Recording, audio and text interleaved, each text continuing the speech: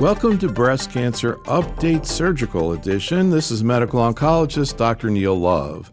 I met with Dr. Pat Borgen, and to begin, he raised an issue that seems to have been on his mind walking in the door.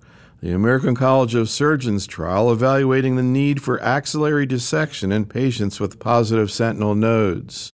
So the American College of Surgeons Oncology Trials Group ran a trial in which women with minimal axillary disease could be re-randomized to a completion axillary dissection or observation. This was strictly done in breast conservation. Everybody got radiation and everybody got chemotherapy. So, great trial, important question, but it was a trial that both surgeons and patients were nervous about. And so from the very beginning, Z11 under-accrued, and it did so in a dramatic fashion. In order to show equivalence between no dissection and dissection, they would have needed 5,000 patients in the trial with about 6 to 8 years of follow-up. At the end of the day, they accrued just over 800 patients. Almost 200 of those patients were lost to follow-up, but were included in the analysis as the intent to treat group. And so the comparison groups were a little over 300 patients each in the two groups. And of course, it showed equivalence. The manuscript was published in JAMA, so that's unusual. When there's a paradigm-changing paper in breast cancer, it shows up in the New England Journal, Lancet, JCO. So right off the bat, it was curious that this was published in JAMA. What happened was the national media picked up the results. The New York Times headline on the front page was, "Study Shakes the Pillars of Breast Cancer Care in this country." It brought about an overnight move away from axillary node dissection in a rather dramatic way. Absolutely. I was giving a lecture in New Jersey at an academic medical center about 6 months ago, and they said, "We don't even do a sentinel node anymore because the Z11 taught us that the axilla is irrelevant." So you would have had to only read the New York Times article to make that decision. When you look at this trial, there are a lot of issues. You can't include patients who are lost to follow-up. There were almost 10% of patients who either had negative lymph nodes and were randomized, or they didn't know the status of the lymph nodes. So an evidence-based medicine consortium made up of members of the American College of Surgeons and the Canadian Association of General Surgeons got together, led by a guy you know named Tom Julian, and they evaluated this from a statistical perspective. And they concluded, which was published in the Canadian Journal of Surgery about a year ago, that because of the flaws in the methodology and the under-accrual, if this was our only line of evidence, this should not be practice-changing. This individual single trial should not be practice-changing. And yet, here we are 2 years later, and there has been an almost astronomical change in the approach to the axilla. Now, the flaws in Z11 don't mean that it's wrong. Identification of a mistake does not prove truth. But the fact is that it became uncool to question Z11. The New York Metropolitan Breast Cancer Group has never even debated this issue. The paper was published, people said, look at the p-values, and we changed our practice. Now, here's the scary part. The scary part is that from the very beginning, people wondered whether the radiation oncologists might have changed their radiation tangents, which initially the authors said, no, that would be a trial violation. Well, it turns out that they did. It turns out that the radiologists who treated patients, when they realized that there was no axillary dissection, they included axillary tangents in their radiation. So that what in fact this trial showed us was that axillary surgery and axillary radiation both achieve the same goal. If it has the power to make that statement. If it has the power. Sounds like it doesn't. It's very, very underpowered. But if a surgeon is going to embrace Z11 and move away from axillary dissection, then he better have his radiation doctor treat the patient with the same tangents that were used in Z11. I mean, because we do know that when you don't do a dissection in a certain fraction of patients, you're leaving tumor there. Right. We know that axillary mets metastasize. Their clonality studies have been done. Fanatically getting local margins clear in the breast and then leaving disease in the axilla is sort of counterintuitive. Now, this is not to throw the baby out with the bathwater, because I think there are good lessons from Z11 and maybe even some good sequelae. Z11 on the surface has allowed us to use some judgment. We're not simply blindly removing axillary nodes anymore, and that's a good thing. There's not one bit of benefit to the patient from removing 15 or 20 negative lymph nodes. But the challenge to the surgeon who's listening to this is, how do I apply Z11 to the patient that's sitting in front of me? That's really the challenge. Z11 patients were older, almost all over 60, small tumors, minimal disease in the sentinel node, estrogen receptor positive, and they got axillary radiation and they got chemotherapy. Estrogen receptor, you mean most of them happened to be, it wasn't her criteria. It just turns out that the favorable scenarios got randomized. So older patients with ER-positive tumors got randomized. So my point is that we didn't really have a national dialogue about Z11 the way that we did about mastectomy and modified radical mastectomy and breast conservation and sentinel node and even different types of chemotherapy. The switch to dose-dense chemotherapy brought about a national discussion and a debate. It just didn't happen with Z11. And that's disappointing. That's culturally disappointing. I think that surgeons should read the study carefully, and I think they should read the evidence-based reviews and then decide how they're going to apply Z11 to their practices. So I think what a lot of surgeons want to know is what investigators think about it, and they're hearing what you think about it, but what about the rest of the surgical oncology investigator community, both informally in discussions and meetings and stuff like that, as well as publications, because I'm sure there's a lot of stuff out there I haven't seen. Have these points been vividly raised or not raised at all? These points have been vividly raised. This trial created so much momentum away from axillary surgery that it's not possible to sort of put the genie back in the bottle. It's not. However, how we apply Z11 to our patients, I think there's still a lot to be learned there. I think that a young African-American woman with 3 positive lymph nodes who has a triple-negative breast cancer, I'm going to dissect her axilla. There was no patient like her in Z11. We are not so confident of our cytotoxic chemotherapy in triple-negative breast cancer in young women. And I think that when the radiology community publishes what their axillary tangents were, I think we're going to feel a lot better. So you brought up the possibility of, somehow seeding from an axillary node. But what about local control? In this sort of day and age, do we see people with axillary recurrences? Do we see people particularly with uncontrollable axillary recurrence? Unfortunately, in Brooklyn, New York, where I am now, where there's very little primary prevention, very little screening, and not as much public awareness of breast cancer as you would imagine, we see a lot of things. And we see a lot of undertreated disease with bad axillary recurrences, chronic lymphedema, brachial plexus involvement. We do see a lot of locally advanced, sort of neglected breast cancers. Z11 clearly didn't see that. Z11 was looking at a group of very early stage, minimal node positive patients. Closely watched? Well, except for the 200 that were lost to follow-up, No, they were closely watched. No, I'm not suggesting that we ignore Z11. I'm just disappointed.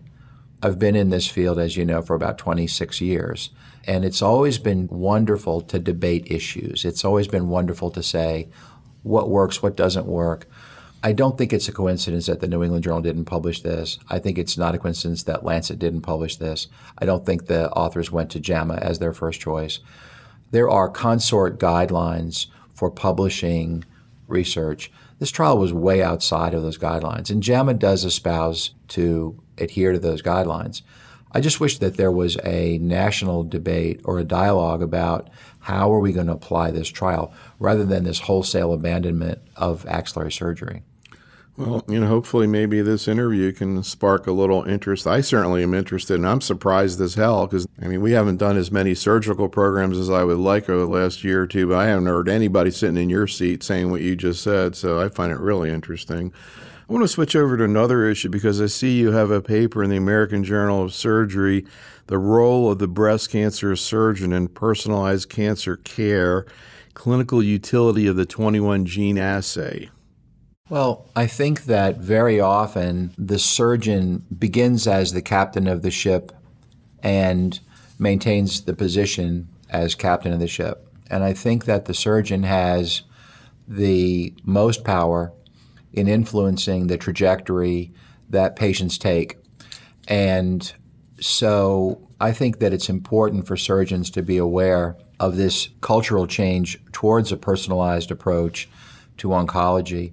Having said that, what we're advocating in this particular article is a conversation between the surgeon and the oncologist. I don't think that it makes any sense for the surgeon to order a test that the oncologist doesn't want to use. And so, to me, this article is about the surgeon being aware of the platform so that he can or she can initiate the appropriate dialogue with the oncologist. For example, as you know, patient's 82 years old and on 3 pressors, and the oncologist says, there's no chance of me giving chemotherapy anyway. Probably no reason to get the 21 gene assay. Conversely, a patient with lymphovascular invasion, younger patient, maybe a BRCA2 heterozygote, where the oncologist says, I really know I'm going to give this patient chemo. So there's no reason to get the assay. So what I believe is critically important is that the surgeon be intellectually involved in this by understanding what the genomic platforms can and cannot do so that he or she can initiate the discussion. And I see that one of the things you talk about in this paper is, I guess there's some data out there looking at when you get back results, I guess, in the sort of the course of the patient's disease based on whether the 21 gene assay is ordered by the surgeon or oncologist, like 40,000 specimens you talk about here. And as you might expect and guess, when the surgeon orders it, you get the result back quicker, which, it's nice when you're an oncologist and the patient walks in and has the Oncotype in their hand. Yeah, this was true when I had a very, very, very affluent patient population at Sloan Kettering, and it's true with my blue-collar working group from Brooklyn, New York.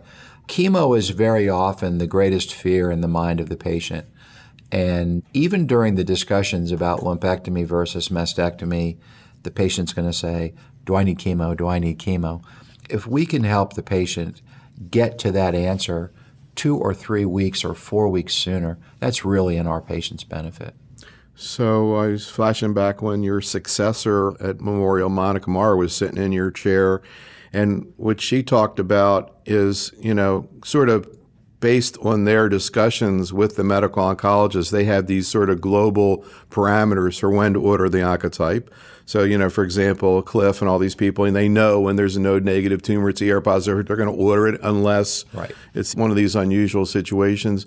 Is that the way it goes where you are right now? Well, the answer is yes. When I was at Sloan, we were treating about 1,600 new breast cancers a year. And so presenting each and every case was not possible. So we had to come up with guidelines. Where I am today, we treat about 650 breast cancers a year. That allows us to present every single patient. So we actually have a conversation. We meet for about 2 hours every Tuesday, and we review what information we have with the oncologist, the radiation, the geneticists, so the decision is made in a group. Brooklyn is enormous. Brooklyn is a city of 3 million people. There are 14 large hospitals. Brooklyn has about 5,000 new cases of breast cancer a year. If it was a state, it would be about number 15 in the country. Wow. And there's virtually no subspecialization. I think there are 2 or 3 SSO members in Brooklyn. And so when I first got to Brooklyn in late 2006 and started visiting hospitals and giving grand rounds and trying to make friends, most hospitals had never considered a genomic platform. Some weren't getting HER2/neu. We were fortunate if they were getting ER/PR on breast cancers. And so Brooklyn has been medically way, way, way behind the curve. We've set up a number of CME courses free for surgeons and oncologists because the standard of care is not where I think it should be.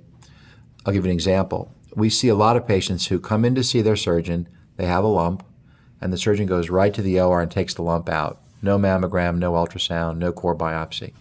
Now that makes our job much more difficult. That's happening nowadays? Now, every single week. Every week I'll see one or two patients like that. So you call the surgeon and say, gee, I'd like to talk to you about this. Sometimes they hang up. But yeah, the hospital I'm at now is 6 miles from Sloan Kettering. And the medical culture is extremely slow to change, late adopters. So if the phone rings and someone says, gee, I've got a patient in front of me with this, I would be so happy to talk to that surgeon. Interesting. Getting back to this issue of chemotherapy and Oncotype, one of the big controversies, and I'm curious for your perspective, is sort of patients at the fringe. You know, if you have a patient who has a node-negative tumor that's, say between 1 centimeter and 2 centimeter, almost everybody thinks about this. And, clearly by doing the test, you can get a pretty good idea whether chemo is going to benefit the patient or not. But there's also a lot of people, including, Cliff Hudis, your former colleague, and many others, who just believe biology is more important than anatomy. They're going to get it if it's a larger tumor. They're going to get it if it's 1 or 2 positive nodes. And maybe if they've got a patient they really don't want to give chemo to, they might even get it in a patient with several nodes. What do you think about that strategy? Well, I think that for virtually all of my career, I've believed that we need to move from a descriptive understanding to a functional understanding. And I think that the 21 gene panel from Oncotype is the first significant step in that direction. It's not the last step. It certainly is chapter 1 of an important book. And so I really share Cliff's propensity towards profiling tumors even on the periphery. I was interviewing him recently, actually, and he gave me a phenomenal analogy I've never heard anybody say before. He said, let's say you have a young woman, lots of positive nodes. You want to do everything you possibly can for her, and yet the tumor's triple negative. You're not going to give her trastuzumab. You're not going to give her hormone therapy. So even though she's very high risk, you don't do these things because it's not going to work. And in his view, that kind of applies to the Oncotype if they have a low recurrence score. And it's kind of an interesting thought, and I don't know, to me it makes sense. It makes perfect sense to me too. I think what's interesting about the way the data is unfolding, that low recurrence score group is actually telling you 2 things. Number one, it's telling you that this patient's going to get their benefit from blocking estrogen. But it's also probably telling you that even if the patient is a Neil Love, I call this Neil Love 1%er, the patients who say, I'll take chemo for a 1% benefit, they may not get 1% benefit in the low recurrence score group. They might get 1% acute leukemia and cardiomyopathy, though. Exactly. So I can't stress enough, I think it's really the first step in a very exciting direction. Another thing I'm curious about your perspective on, as you say, certainly the 21 gene assay is not perfect by any means. And there's research going on in node negative and node positive disease to further figure out how to really utilize this. But there are many other tests that are being developed with the same intent, the so-called MammaPrint, and there's a bunch of other PAM50. I can't even keep track of all of them. What are your perception about these other tests? And I guess the one thing I wonder about is it kind of seems like when you look at tests nowadays, it's not so much the technology, how they do it, but kind of the data behind it. What do they have to back it up? Right. Well, so I'm pro-genomic profiling. I don't have any financial interest in any of the platforms that are out there.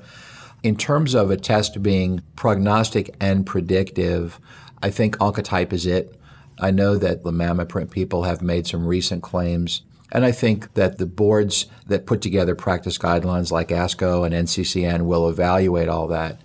Where I might use a MammaPrint is in a patient with an ER negative or a HER2 positive tumor where I really want to understand what the biology of the disease is, and I want to really look at prognosis. I don't believe the data is there to be predictive of response to chemotherapy. PAM50 is interesting. I'm just beginning to take a look at that. Mammostrat is interesting. Again, I think that if you imagine how complex breast cancer is, if you imagine how many family members there are in breast cancer, it's a staggering number. And I think all of this research is in its infancy. Yeah, and actually, because I was going to ask you, talking about endocrine therapy and people with low recurrence score who, usually are very endocrine responsive. And I wanted to get your impression of, I think, one of the biggest stories of breast cancer the last few years that occurred in December at the San Antonio Breast Cancer Meeting when they presented the ATLAS trial looking at 10 versus 5 years of tamoxifen. But I actually interviewed Richard Pito recently, the meta-analysis of Richard Pito, and he was telling me that for his next, or sometime in the future, maybe the next meta-analysis, he wants to get all the genomic assay data and start to kind of look at that from a meta-analytic point of view. And I'm like, okay, now you got a new project. Right. So I was really thunderstruck, to be honest with you, about ATLAS because I had grown up in the post-B14 era thinking that bad things happened after 5 years of tamoxifen. And just to clarify what you're saying, you're talking about the NSABP trial that back, I don't know, was it in the 90s, that reported maybe more recurrences with longer tamoxifen. Right. We always create these conceptual frameworks in oncology. And so the comparison there was to using antibiotics too long and selecting out a bad bug or a bad breast cancer. Or tamoxifen becoming some kind of agonist or whatever. Exactly. Right? And some of the people who had done research, like Trevor Powell's, had constructed some models about how that might happen. And B14 was a tiny trial compared to ATLAS, and a lot of what we saw was probably the tyranny of small numbers rather than a biologic effect. But what's interesting is that we applied that 5 years to the aromatase inhibitors when they first came out. So ATLAS really turned everything on its head. Now, the practical reality, given the presence of the aromatase inhibitors, is that there are probably not a lot of patients who are premenopausal who will actually get 10 years of tamoxifen, because as they go through menopause, it's likely they'll be converted over to an AI. But I thought ATLAS was fascinating, and it was certainly enlightening. The other thing about ATLAS, and Pito is really commenting on this a lot, is how it reflected the natural history of ER-positive disease and the impact of hormonal therapy. Because what he was explaining to me was that the benefits you see from hormonal therapy are delayed for 5 or 10 years. So when you compare 10 to 5 years of tamoxifen, you don't even look at the first 5 years. There's no difference because you still have the benefit. It's only when you get out to the next 5 years, and now you're talking about close to 30% fewer recurrences. So it's just, really a weird disease. Just curious about one other issue related to hormonal therapy, which is, as you point out, there are not too many people who get through 5 years of tamoxifen without becoming menopausal, since most people nowadays are just using tamoxifen for premenopausal women. But then the question comes in, and actually Pito, it's kind of interesting the way he phrases it. He talks about 10 years of endocrine therapy being better than 5. So you kind of reading between the lines with him, he's thinking, in the long run, this is characteristic of endocrine therapy, not just the tamoxifen. And of course, we don't know about going beyond 5 years with aromatase inhibitors. There are trials out there right now. I'm not sure how often surgeons are involved with this. Is it always the medical oncologist? But are there situations, particularly with people with higher risk tumors, where right now you think maybe going beyond 5 years of an AI makes sense? 1,000% yes. If I have a patient who had 15 positive lymph nodes and she's 10 years out and she's been on tamoxifen or she's been on an AI and she's 10 years out, I don't want her to change anything. I actually tell her not to change the radio presets in her car. I think that we don't understand what's happening with these static drugs. They're not cidal drugs. We don't understand at the cellular level. And someone who's done well, I keep them on it for a long time. And I have anecdotally seen patients who've stopped for a variety of reasons, and sometimes something comes back, and frankly, we kick ourselves.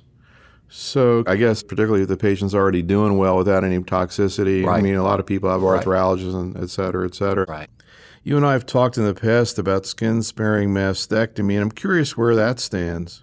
I think that there has been a national mindset change in favor of total skin-sparing mastectomy, and I think that's a good thing.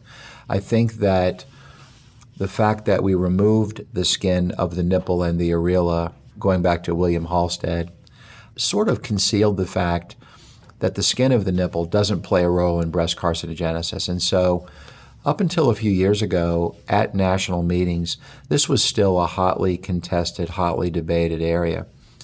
My sense of surgeons in America today, looking at the relatively large number of reports, long-term follow-up studies, the skin of the nipple is not a dangerous organ to leave behind. And so I think there's been a national trend towards considering nipple-sparing mastectomy.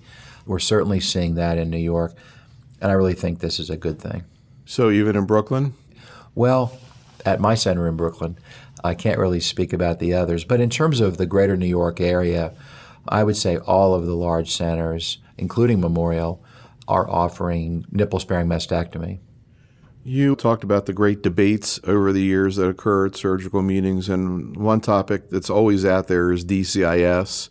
Anything new in terms of that? Well, I think we're all watching very closely this new platform that Genomic Health has to look at local regional recurrence in patients treated with DCIS without radiation therapy. As you know, this was presented at San Antonio in December of 2011. And I don't know how much of a national uptake there's been, but to me that makes sense. To me it's the right direction to go into. The previous trials of lumpectomy followed by radiation therapy were excellent. Radiation is a standard of care, but it can't possibly be that every single patient with even a small amount of DCIS or an older patient will benefit equally from radiation. And so understanding the biology that all DCIS is not the same, I think is a step in the right direction. Are there situations right now where you or your team want to do an oncotype in a patient with DCIS? We do. We've done a few. I've probably done 5 in the past year. So an example is I had a patient from the Ukraine who was a teenager when Chernobyl blew up in 1986. So even to mention radiation to her, she left the room. She had 2.5 centimeters of relatively high-grade DCIS. She was in her late 40s.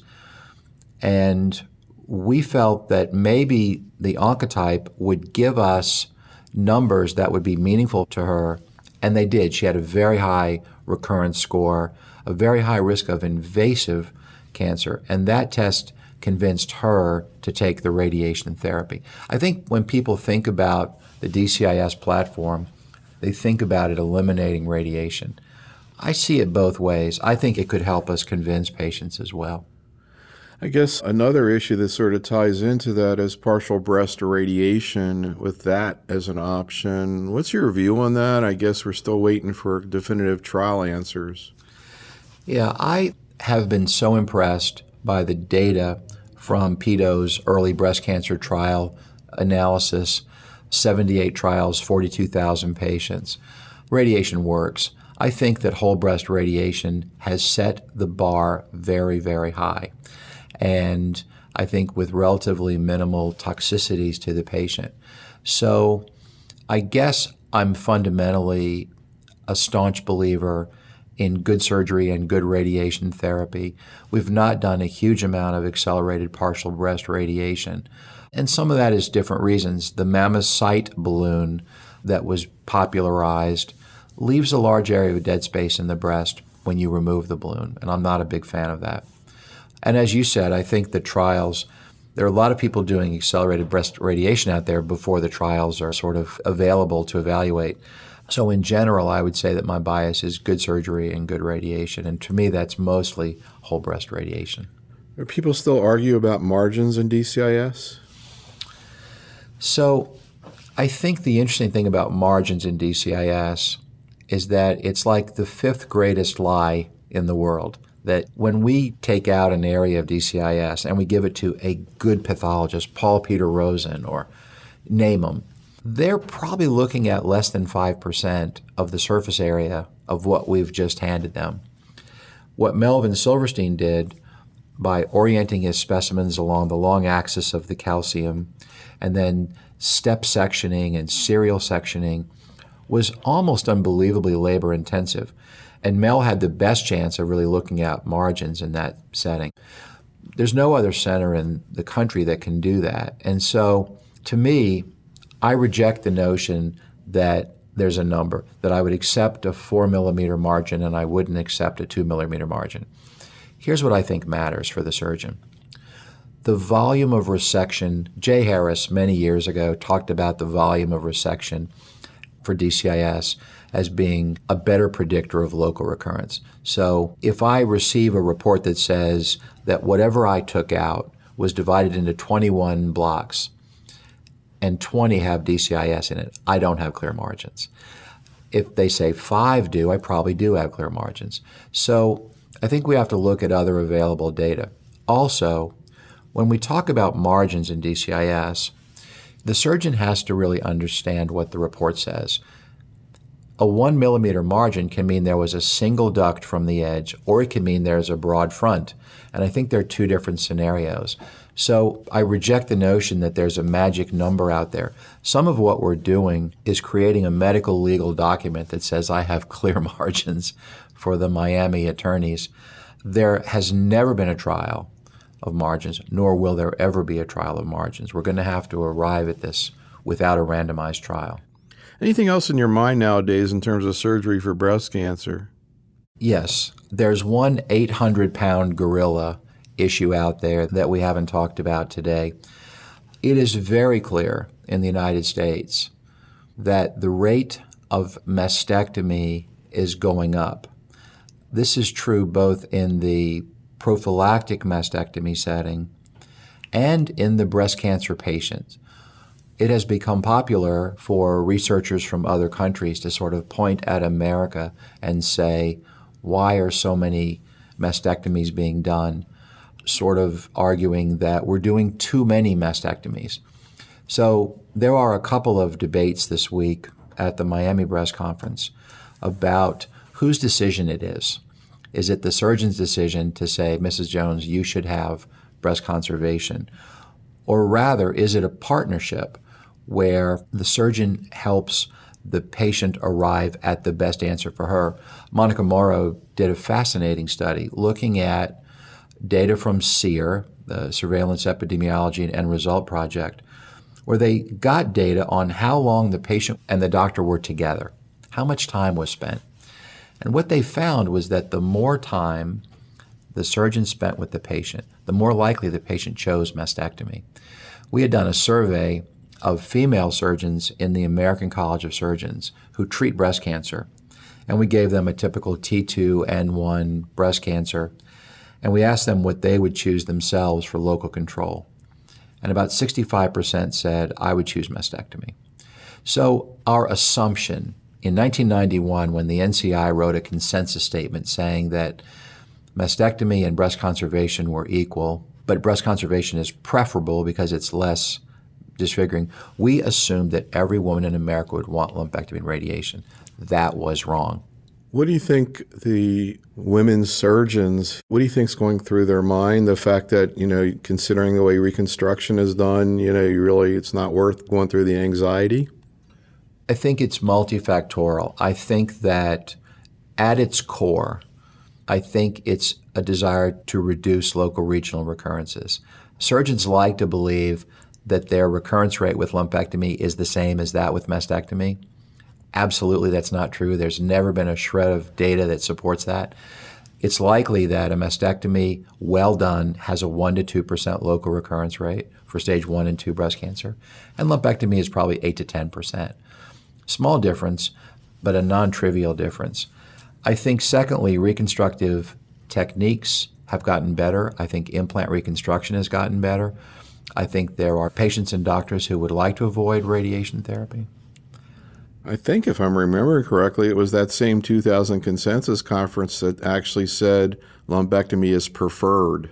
It did. The word preferred, appeared in italics. And what happened was, nationally, organizations started grading breast cancer centers based on their rate of breast conservation. Well, Dr. Morrow's study says that's probably wrong. The centers that had a higher mastectomy rate may have spent more time. Their patients may have a better fundamental understanding of the risks and benefits.